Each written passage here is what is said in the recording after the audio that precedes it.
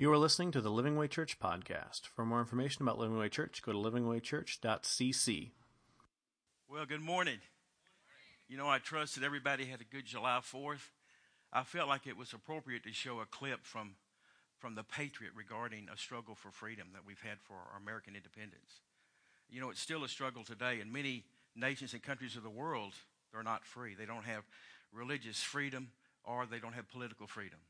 In our country, there's even, I believe, some reason for concern when our politicians, whether they be Republican, Democrat, or Independent, say things like, we have freedom of worship. That's not really what our Constitution says. Our Constitution says we have the freedom for the free exercise of our religion, which is more than just meeting in a private place somewhere, but it means the right to be able to take what we believe in our conscience and express that in the world. I think we need to pray for our country. Our country is in dire need right now. But that's political freedom. Many people look at freedom and define it in their own personal terms. To some people, freedom means to be able to do their own thing, maybe to be their own boss. An extreme measure of that would be, I don't want to have any kind of moral constraints in my life at all. I just want to, regardless of who it hurts.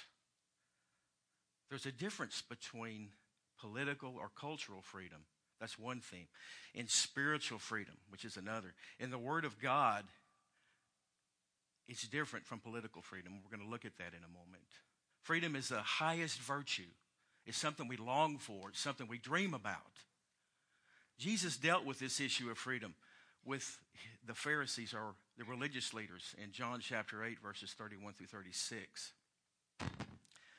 We're going to read that right now. John chapter 8, 31 through 36.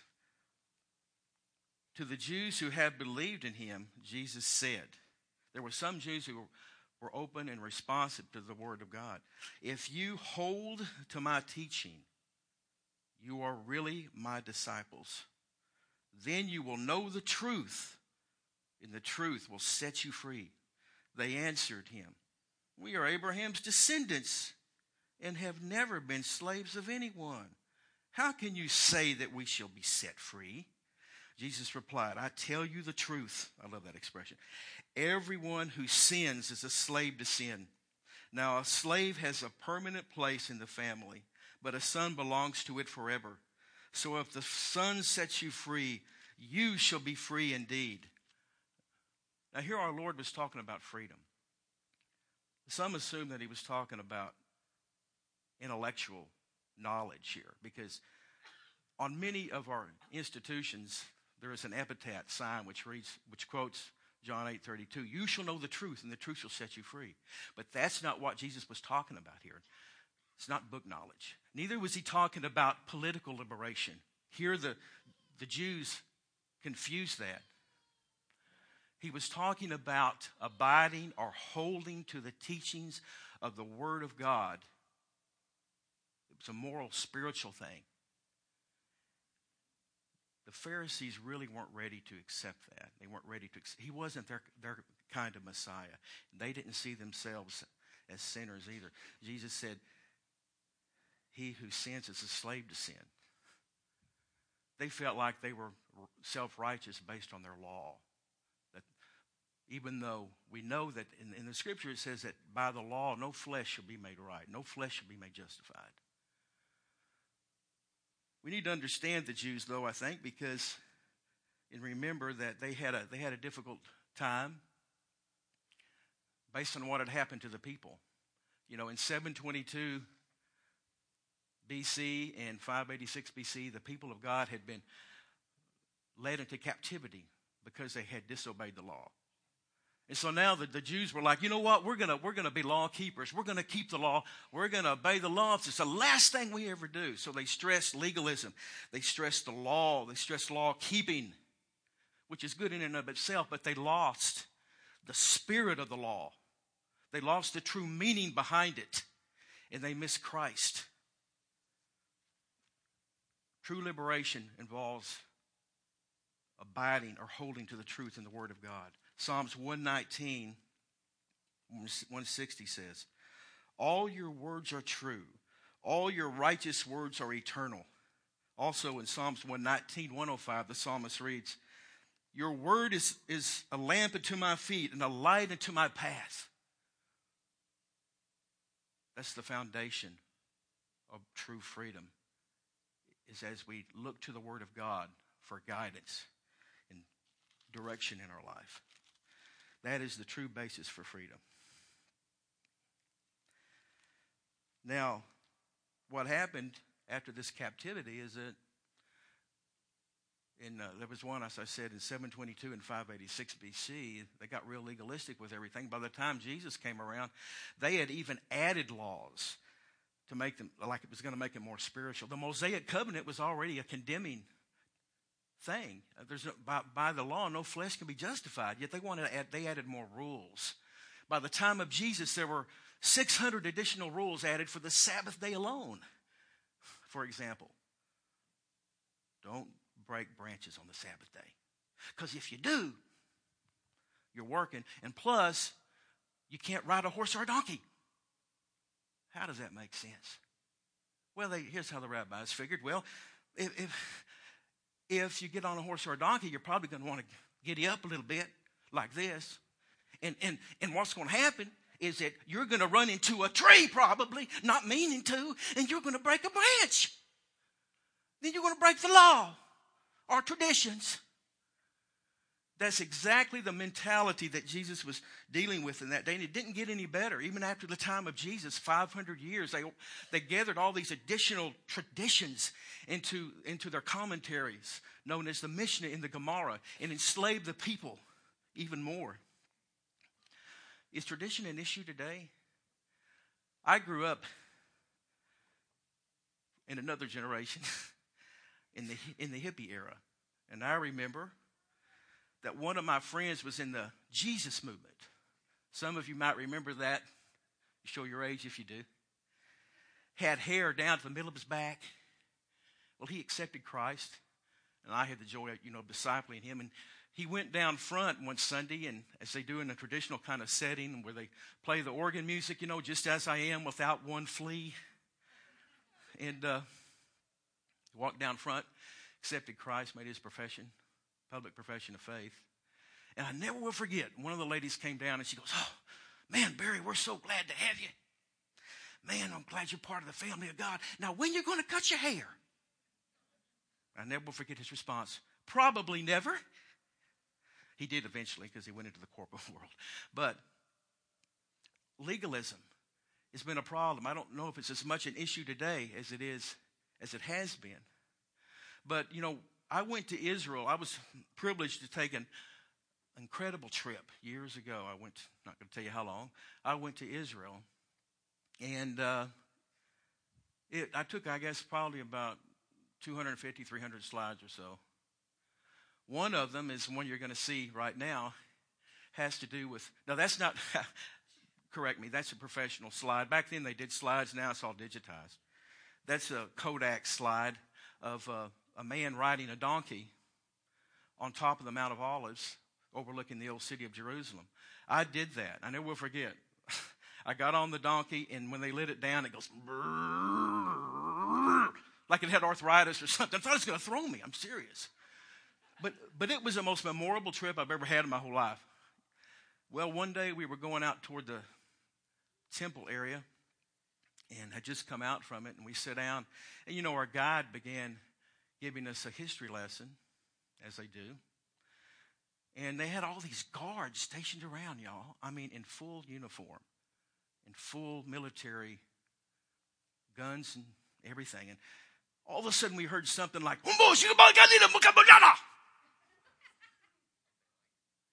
and our guide goes, he looks at one of our girls, and she was filing her fingernails.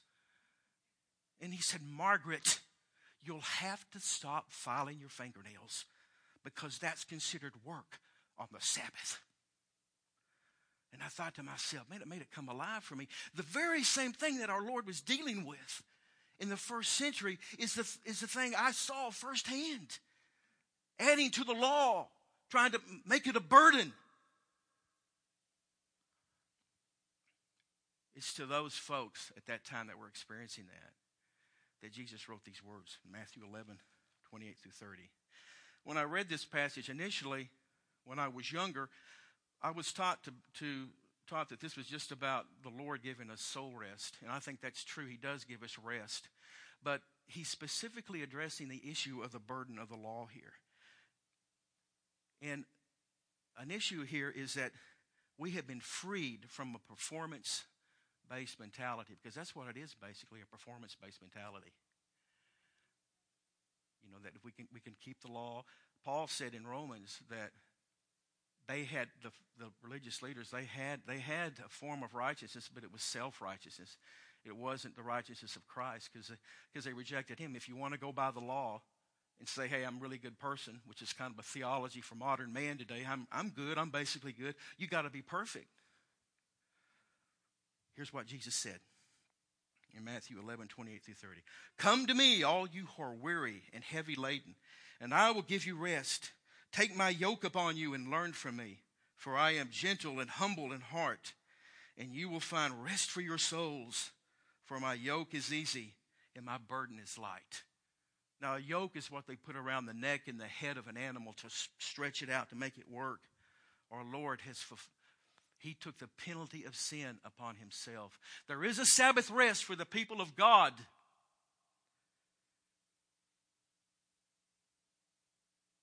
It's a wonderful thing that we have that. You know, when I think of freedom, I think of freedom from debt. I don't know about you. It's been estimated that around 50% of people today have a debt of at least $1,000 or more. And those who have credit cards, 10% of those folks have a debt of at least $10,000 or more. So it can really be a yoke around our neck. The scripture teaches that we have a spiritual debt. Paul puts it this way in Romans 6:23. For the wages of sin is death, but the free gift of God is eternal life in Christ Jesus our Lord. Sin has been referred to, Martin Luther referred to it as a bondage of the will, a captivity of the soul, and a deadness of the heart. Again, you know, growing up in the hippie generation, that was a time when a lot of values and people's feelings about different issues changed. And I think probably before that, there were some things in our society that even brought that about. But people changed their ideas about sin, about wrath. Wrath was anger, you know, judgment. A guy named Carl Menninger wrote a book back then called Whatever Happened to Sin, because people were like, hey, it's no big deal. We're all basically good people just trying to work it out. What happened here was that if we're not careful, people get into a performance-based mentality with this. But what Jesus did is that he came and he freed us from the penalty of sin. And people think that, you know, sin is no big deal today. But, you know, it's serious enough to where God took the wrath of God upon himself, which is the anger of God. That's love. That's really love. And I want to share today how I read a book years ago when I was in school called The Theology for Children. It's a great book on how to communicate truth, spiritual truth, to even young kids that high. I'm going to show you today how God is a lot like a fur-lined boot. You know, about a year and a half ago, my wife and I, we had to go to Chicago because of her sister. She was dying in the process of it, and we had to take care of a lot of things and had to take several trips. My wife was glad to have her boots, her fur-lined boot, because, man, the weather there was just absolutely terrible. You know, the Midwest last year, they had all those snowstorms and everything. Well, she was able to put this boot on and go out in the cold and the weather and bear it all because she had these boots on. But what if Janet or some other person said, you know what, it was cute. I don't like the outside of the boot. I really don't. I just like the fur on the inside. Now, I can't take this fur off. I wish I could, but if you could take the fur out of here and just put the fur on your feet. To see a person did that. Said, you know what? I got my fur on. Let's go outside, y'all. Come on, let's go into the snow and the ice and all of that. And you know, what's going to happen? Will you teach a little child that? And go, yes, sir. What? They would get wet and dirty. And you probably get frostbite. Well, there's a purpose in this boot and the outside of that boot to deal with the hard elements, to deal with the weather conditions. Well, in the same way, in a moral universe, God has to get tough with sin. Sin is a serious thing, to the point to where he took the wrath upon himself. God is like a fur-lined boot, y'all. A lot of people want they want this kind of thing. You know, people say, oh, I love my fur liners. Oh, they keep me warm and fuzzy. I love the fur liners. But forgetting that, hey, God has to get tough with sin. Sometimes a parent has to get tough with their kids. I mean, if you don't, and it's just all, you know,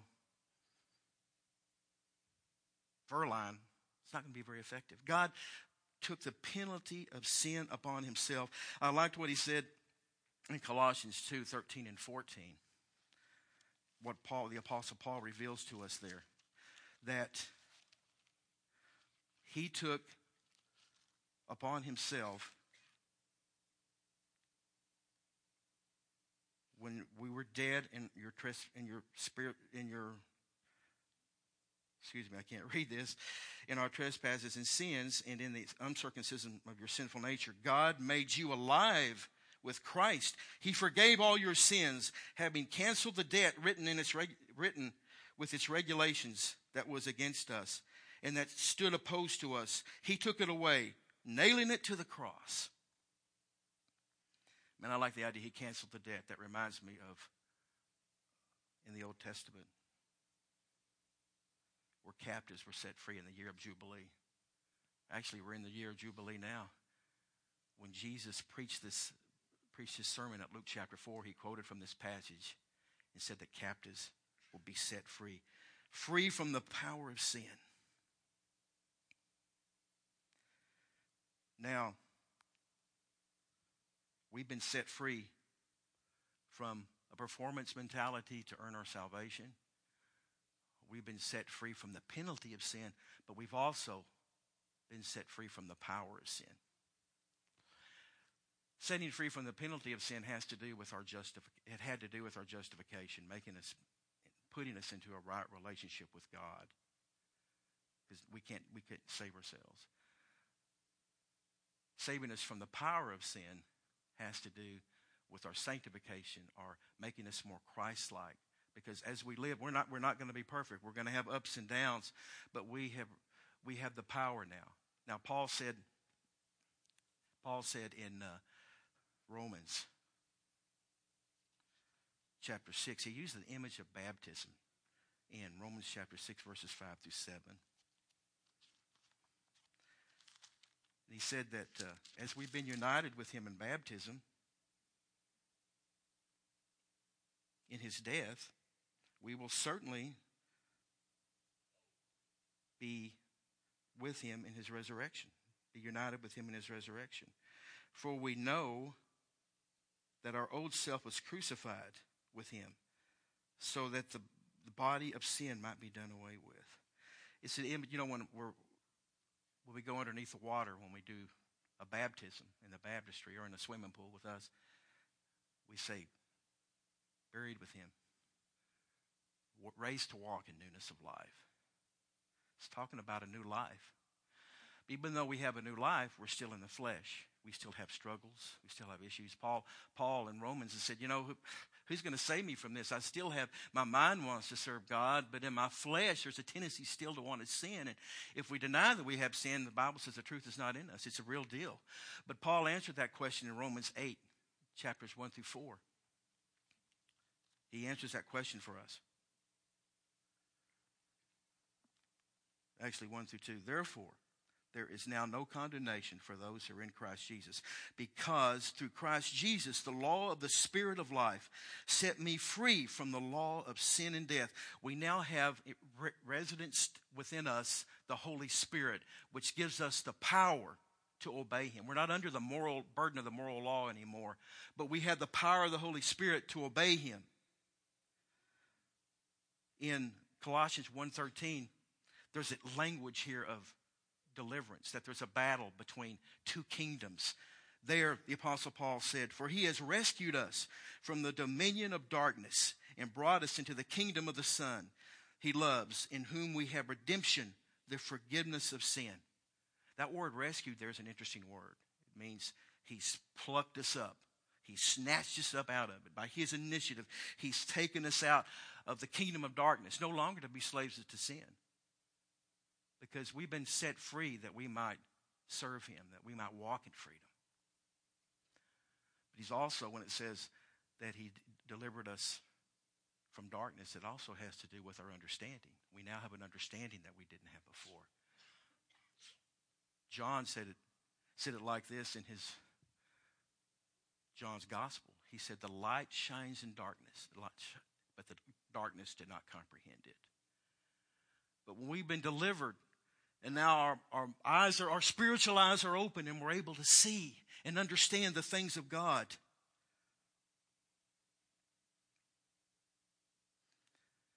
Paul said further, my wife tells me, I'll say this first, that years ago she was approached by a cult.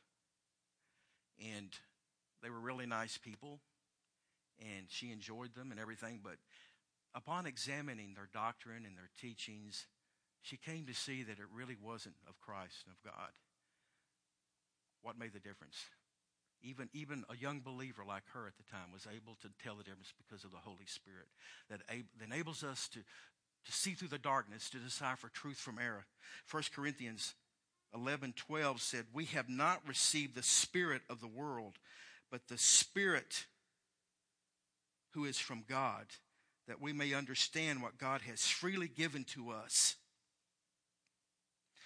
There's also a sense in which we have been delivered from the power of sin. And there's a sense in which that power of sin is still with us in that we're in our flesh. But there's also a sense in which we have great victory. In fact, Colossians 2:15 says that he disarmed the powers and the rulers. Hit the wrong thing. He disarmed the powers and the rulers, making a public spectacle of them, triumphing over them by the cross. I have a image here on the screen of the already and not yet to show that. I used this illustration last year because when I talked about David and Goliath and the battles we face, it was appropriate for this as well. But you'll notice on the far right was the day that our troops, American troops in World War II, they landed on the beach of Normandy. When they did that, for all practical purposes, historians tell us that was a decisive conflict. The war was over as far in terms of the powers. But there was still conflict. There was still casualties. There was still lives lost on the timeline all the way to the left until the proclamation of the end of the war in 1945. That's kind of an image of where we are. We're already walking in victory, but not totally yet because we're still in our flesh. Christ, on the far right over here, at the cross, Colossians, as I read, says that he defeated the principalities and powers. But on the timeline between that point of his triumph in the new heavens and the new earth, on the timeline, we still have struggles. We still have battles, as Paul made us aware of. And we're going to have some ups and we're going to have some downs. But we're victors because of Jesus. And one day we will experience ultimate victory in the new heaven and the new earth, when we will be freed from the presence of sin itself. Sin and death and all the foes of Christ. John had said in his epistle, he said, "We know not what we will be, but when we see him, we will see him and be as he is. We will be like him." When Adam and Eve sinned in the Garden of Eden, it not only changed them, but it also changed the environment. The whole cosmos, the created order changed. The world was different because of what happened And Paul tells us that in Romans 8, 22 through 23 about that.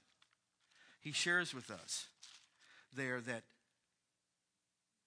we know that the whole creation has been groaning as in the pains of childbirth right up to the present time. Not only so, but we ourselves who have the first fruits of the Spirit. We have that Spirit in us.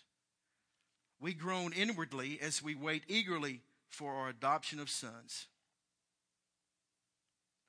That the creation itself will be liberated from its bondage to decay and brought into the glorious freedom of the children of God. That's what we have to look for one day, y'all.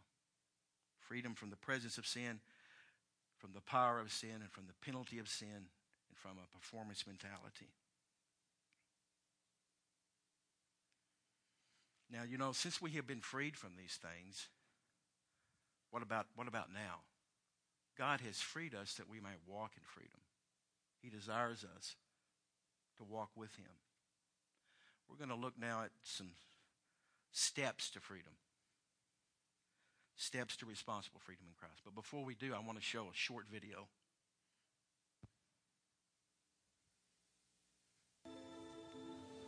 Whatever life holds in store for me, I will never forget these words. With great power comes great responsibility. This is my gift, my curse. Who am I? I'm Spider-Man.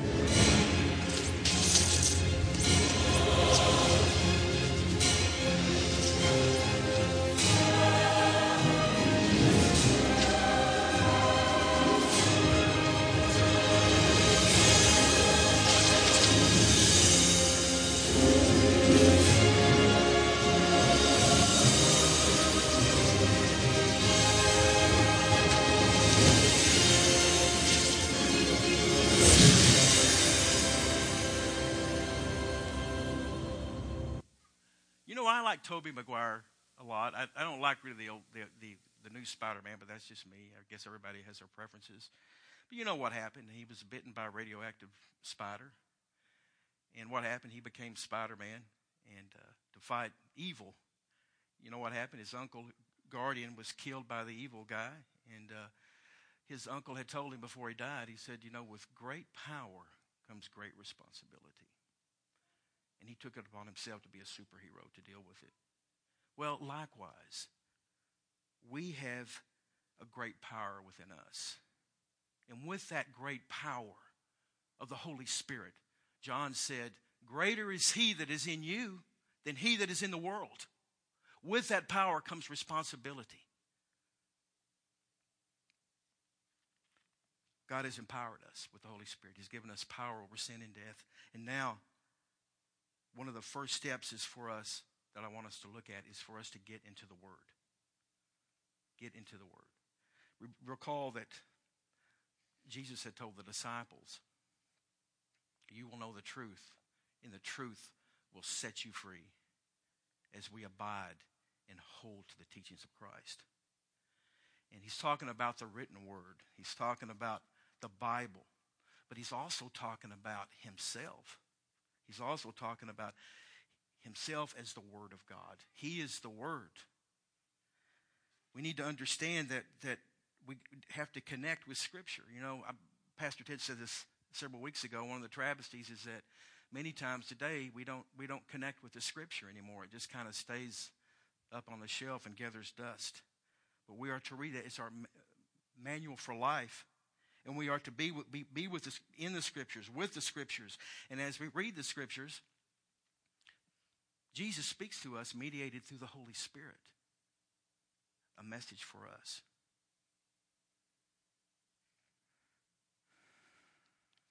I want to share this because I think, when I think of connection, I think of how important it is for us to relate to one another. I guess I'm not really into the internet as much as a lot of people. I know a lot of people are on Facebook. I don't think there's anything wrong with Facebook, but when people say I have 586 friends, are those really friends that they can connect with? I think we're meant to be eyeball to eyeball as well. At least have several friends who we can meet with, who we can challenge, and they can challenge us, and we can stir one another up in positive ways, build one another up. We need that. But how much more do we need Jesus? The ultimate connection.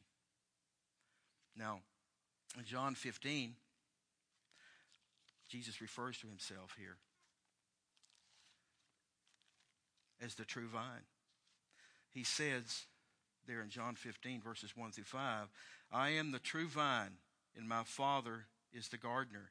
He cuts off every branch in me that bears no fruit, while every branch that does bear fruit, he prunes, so that it will be even more fruitful. You are already clean because of the word I have spoken to you.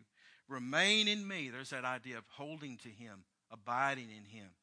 Remain in me, and I will remain in you. No branch can bear fruit by itself. It must remain in the vine. Neither can you bear much fruit without me. For without me you can do nothing. Man, the connection with Jesus there is really pretty obvious. That we've been made part of that true vine. We're the branches. But what can happen is that we don't get together with him on a regular basis. We don't relate. We don't connect with him.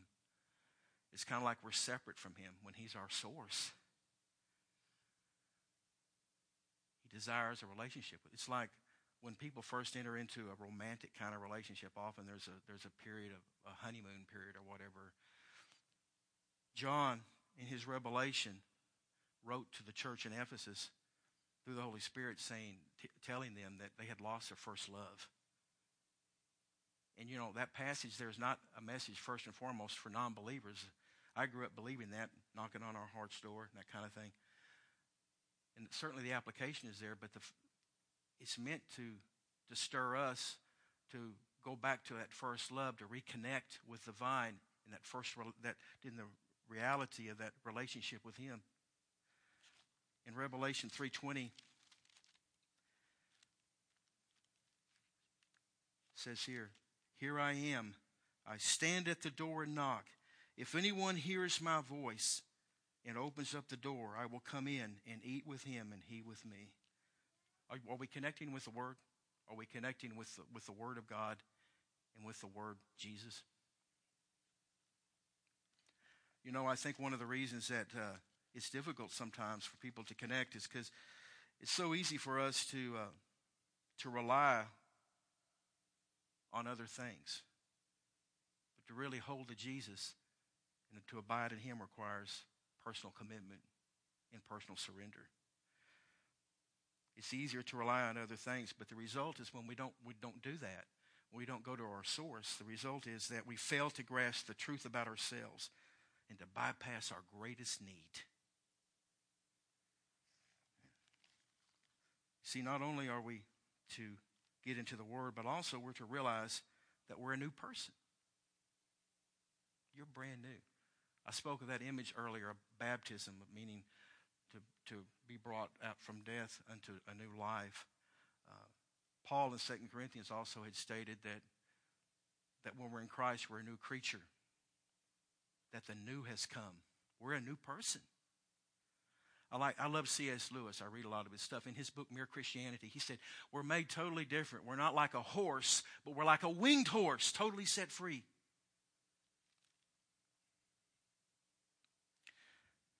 It's important to realize that we're a new person and not anymore to go of the old life, but to take on the new life. Paul in Galatians 5:1, Galatians was written to a church that was being tempted to go back to the works of the law as a basis of their salvation. And he tells them there in Galatians 5:1, he says, it is for freedom that Christ has set us free. Stand firm and do not let yourself be burdened by a yoke of slavery. Don't go back to that law anymore, back to that to try to earn it. You can never do that. But also, I think it's a plea to not go back to your old life of sin, because you've been set free to walk in freedom. There was a heresy at the time the New Testament was written, known as Gnosticism, and they taught that the physical world, the creation, the created order, was evil. And the only real thing and good thing was the spiritual realm. Well, as a result, people had several responses to that. Some said, well, this evil world, depart from it. This don't have anything to do with it, like a hermit. Other people said, you know what? It's not real, really. It's like an illusion. They went a step further. It's kind of like in The Matrix. Remember the movie The Matrix? They had this computer-generated reality, and everybody thought it was real. Didn't know it wasn't real, but it was a computer-generated reality thing. Well, to them, it wasn't that. It was just that it wasn't real. So therefore, since it's not real, it don't make any difference what you do in your body, man. Hey, let's go on and just enjoy all the sensual pleasures to the max. Peter even addressed that issue in his second epistle, where people were saying, the false teachers, that, hey, you've been freed. Enjoy sin. Yet he added they were captives to their own sin themselves. I don't think people think that way today. That's stuff in the first century. That's philosophy and all that. I think today it's more like licentiousness. So that's a big word that means license. People sometimes give themselves a license to say, you know what? Some of the same ideas from 1 John are also in the book of Revelation, in my sermon on freedom as well, because some of the same concepts are there. Ted mentioned this, that people say things like, it's just kind of the way I am. Maybe I'll work it out. I know the Bible says we shouldn't be living together. I know the Bible says this, but it's just, financially it's just too hard. And besides, we've been together. People rationalize their sins sometimes with that and give themselves a license to do it. Like a friend of mine in New York, he said, yeah, you don't have a problem with sex. He said, yeah, I got a weakness. Give me a stinking break. In his accent. People rationalize that way. But we've been called to freedom. We've been set free from that. That's not freedom. Not only are we to get into the Word and to realize that we're a new person, we're also to realize that we've been set free from the expectations of others and truly free to serve. Galatians 5:13 and 14.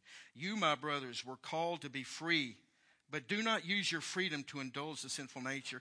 You have a higher calling than that. You and I have a higher calling. Rather, serve one another in love. The entire law is summed up in a single command: love your neighbor as yourself. I think when we realize that we have truly been set free to love and serve each other, not based on other people's expectations, but truly set free as persons operating in grace, that we might produce the freedom to truly love each other.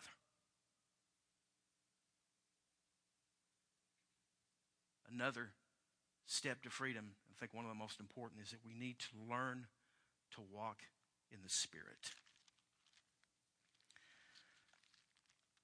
I think to preface with that, we could maybe summarize the things we've already said. If we abide and hold to the teachings of Christ and spend time in the Word and the written Word and the living Word of Jesus, all that is embraced here, I think.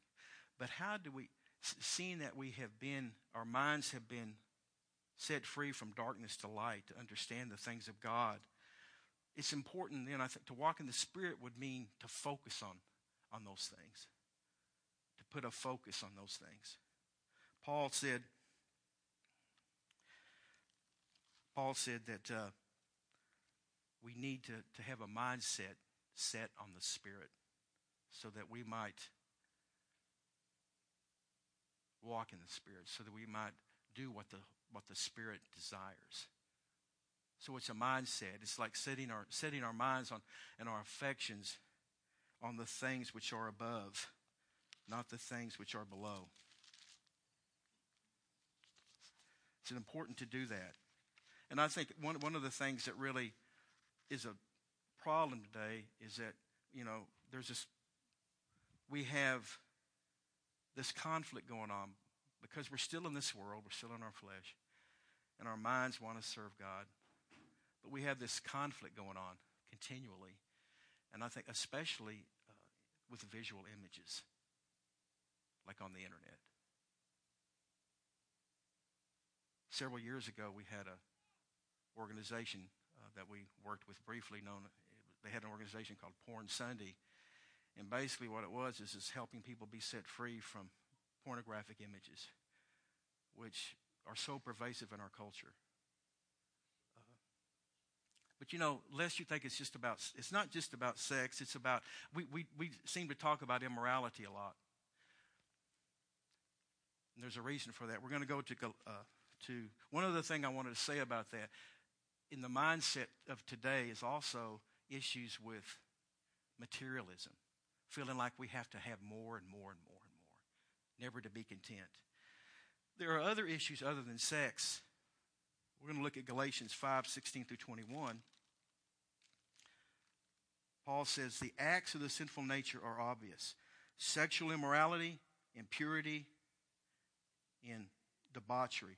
That means, debauchery is a word which means just being, not having any discretion, just being wide open in public, inappropriate.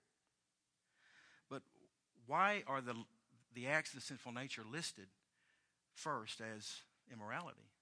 Well, we know that in the first century, immorality was rampant in the church because it's the most common thing. The church fathers interpreted this to mean, well, these are the nasty sins. These are the worst. No, it's that they're the most common. I spoke with a relationship therapist probably 20 years ago. And even at that time, he said that one of the biggest issues that he dealt with Christians and non-Christians alike in his practice was immorality. Folks, we need to guard against that. We need to walk in the Spirit. But also, the acts of the sinful nature are also idolatry and witchcraft. That's paganism. That was really common in the New Testament period. Idolatry has to do with something like greed even. As I said earlier, wanting more and more. Paul said in Ephesians 5 that greed is basically idolatry. When we want more and more and more things. But that's an internal sin. We don't, God's view of sin is not like ours. We focus on the obvious, which is there, as we've already indicated. But there's also these other things. Idolatry, witchcraft, hatred, discord, jealousy, fits of rage, selfish ambition, dissensions, factions, envy, drunkenness, orgies, and the like. I warn you, as I did before, that those who live like this will not inherit the kingdom of God. I'm not going to look at everything on the list here, but I just want to note, fits of rage. That's a work of the flesh. I teach anger management classes, so I know anger is okay. The Bible says, be angry and sin not. Don't let the sun go down on your anger. Don't let the sun go down on your anger with your spouse. That's not, all these things here are things of the flesh. It's not just all about selfish ambition. Paul said, I warn you that those who do such things shall not inherit the kingdom of God. Pastor Ted, again, I said that what he's talking about and what I'm talking about relate because it has to do with freedom. Is that last week he shared that those who practice sin, who do it with an unrepentant heart, without any kind of conviction, there's a difference between a person who does it and they have some conviction about it, they know they're doing wrong, like David did, he eventually repented, and a person that just goes on unrepentant for a long period of time, that a person would need to examine themselves if they're doing that, whether they're really in Jesus or not. Man. But the fruit of the Spirit, when we focus on the fruit, when we get a mindset of the Spirit, here's what it produces. Love, joy, peace, patience, goodness, faithfulness, gentleness, and self-control. Against such things there is no law. Because we love Jesus. His commandments aren't burdensome. It's not from compulsion of an external standard like a law that says you have to do this. And as I look at this and I see that God has truly set us free, I think one of the great ironies is that we find true freedom when we become a slave to God. Jesus put it like this in Mark chapter 8. Whosoever seeks to gain his life shall lose it. But whosoever loses his life for my sake and the gospel, he will gain it. That's how we find really true freedom in Christ. We need to remember that if you and I, if we hold to the teachings, we're really his disciples. We really reveal that we're following Christ. Then you will know the truth, and the truth will set you free, and you shall be free indeed. That's the word for today. Let's walk in that freedom. Let's realize that he set us free to walk in it. Not to go back to an old way of trying to earn our way or into an old lifestyle, but we've been made new people. Thank you for listening to the Living Way Church podcast. If you enjoyed this message, we hope you come visit us in Garland, Texas. For directions and more information about the church, go to www.livingwaychurch.cc.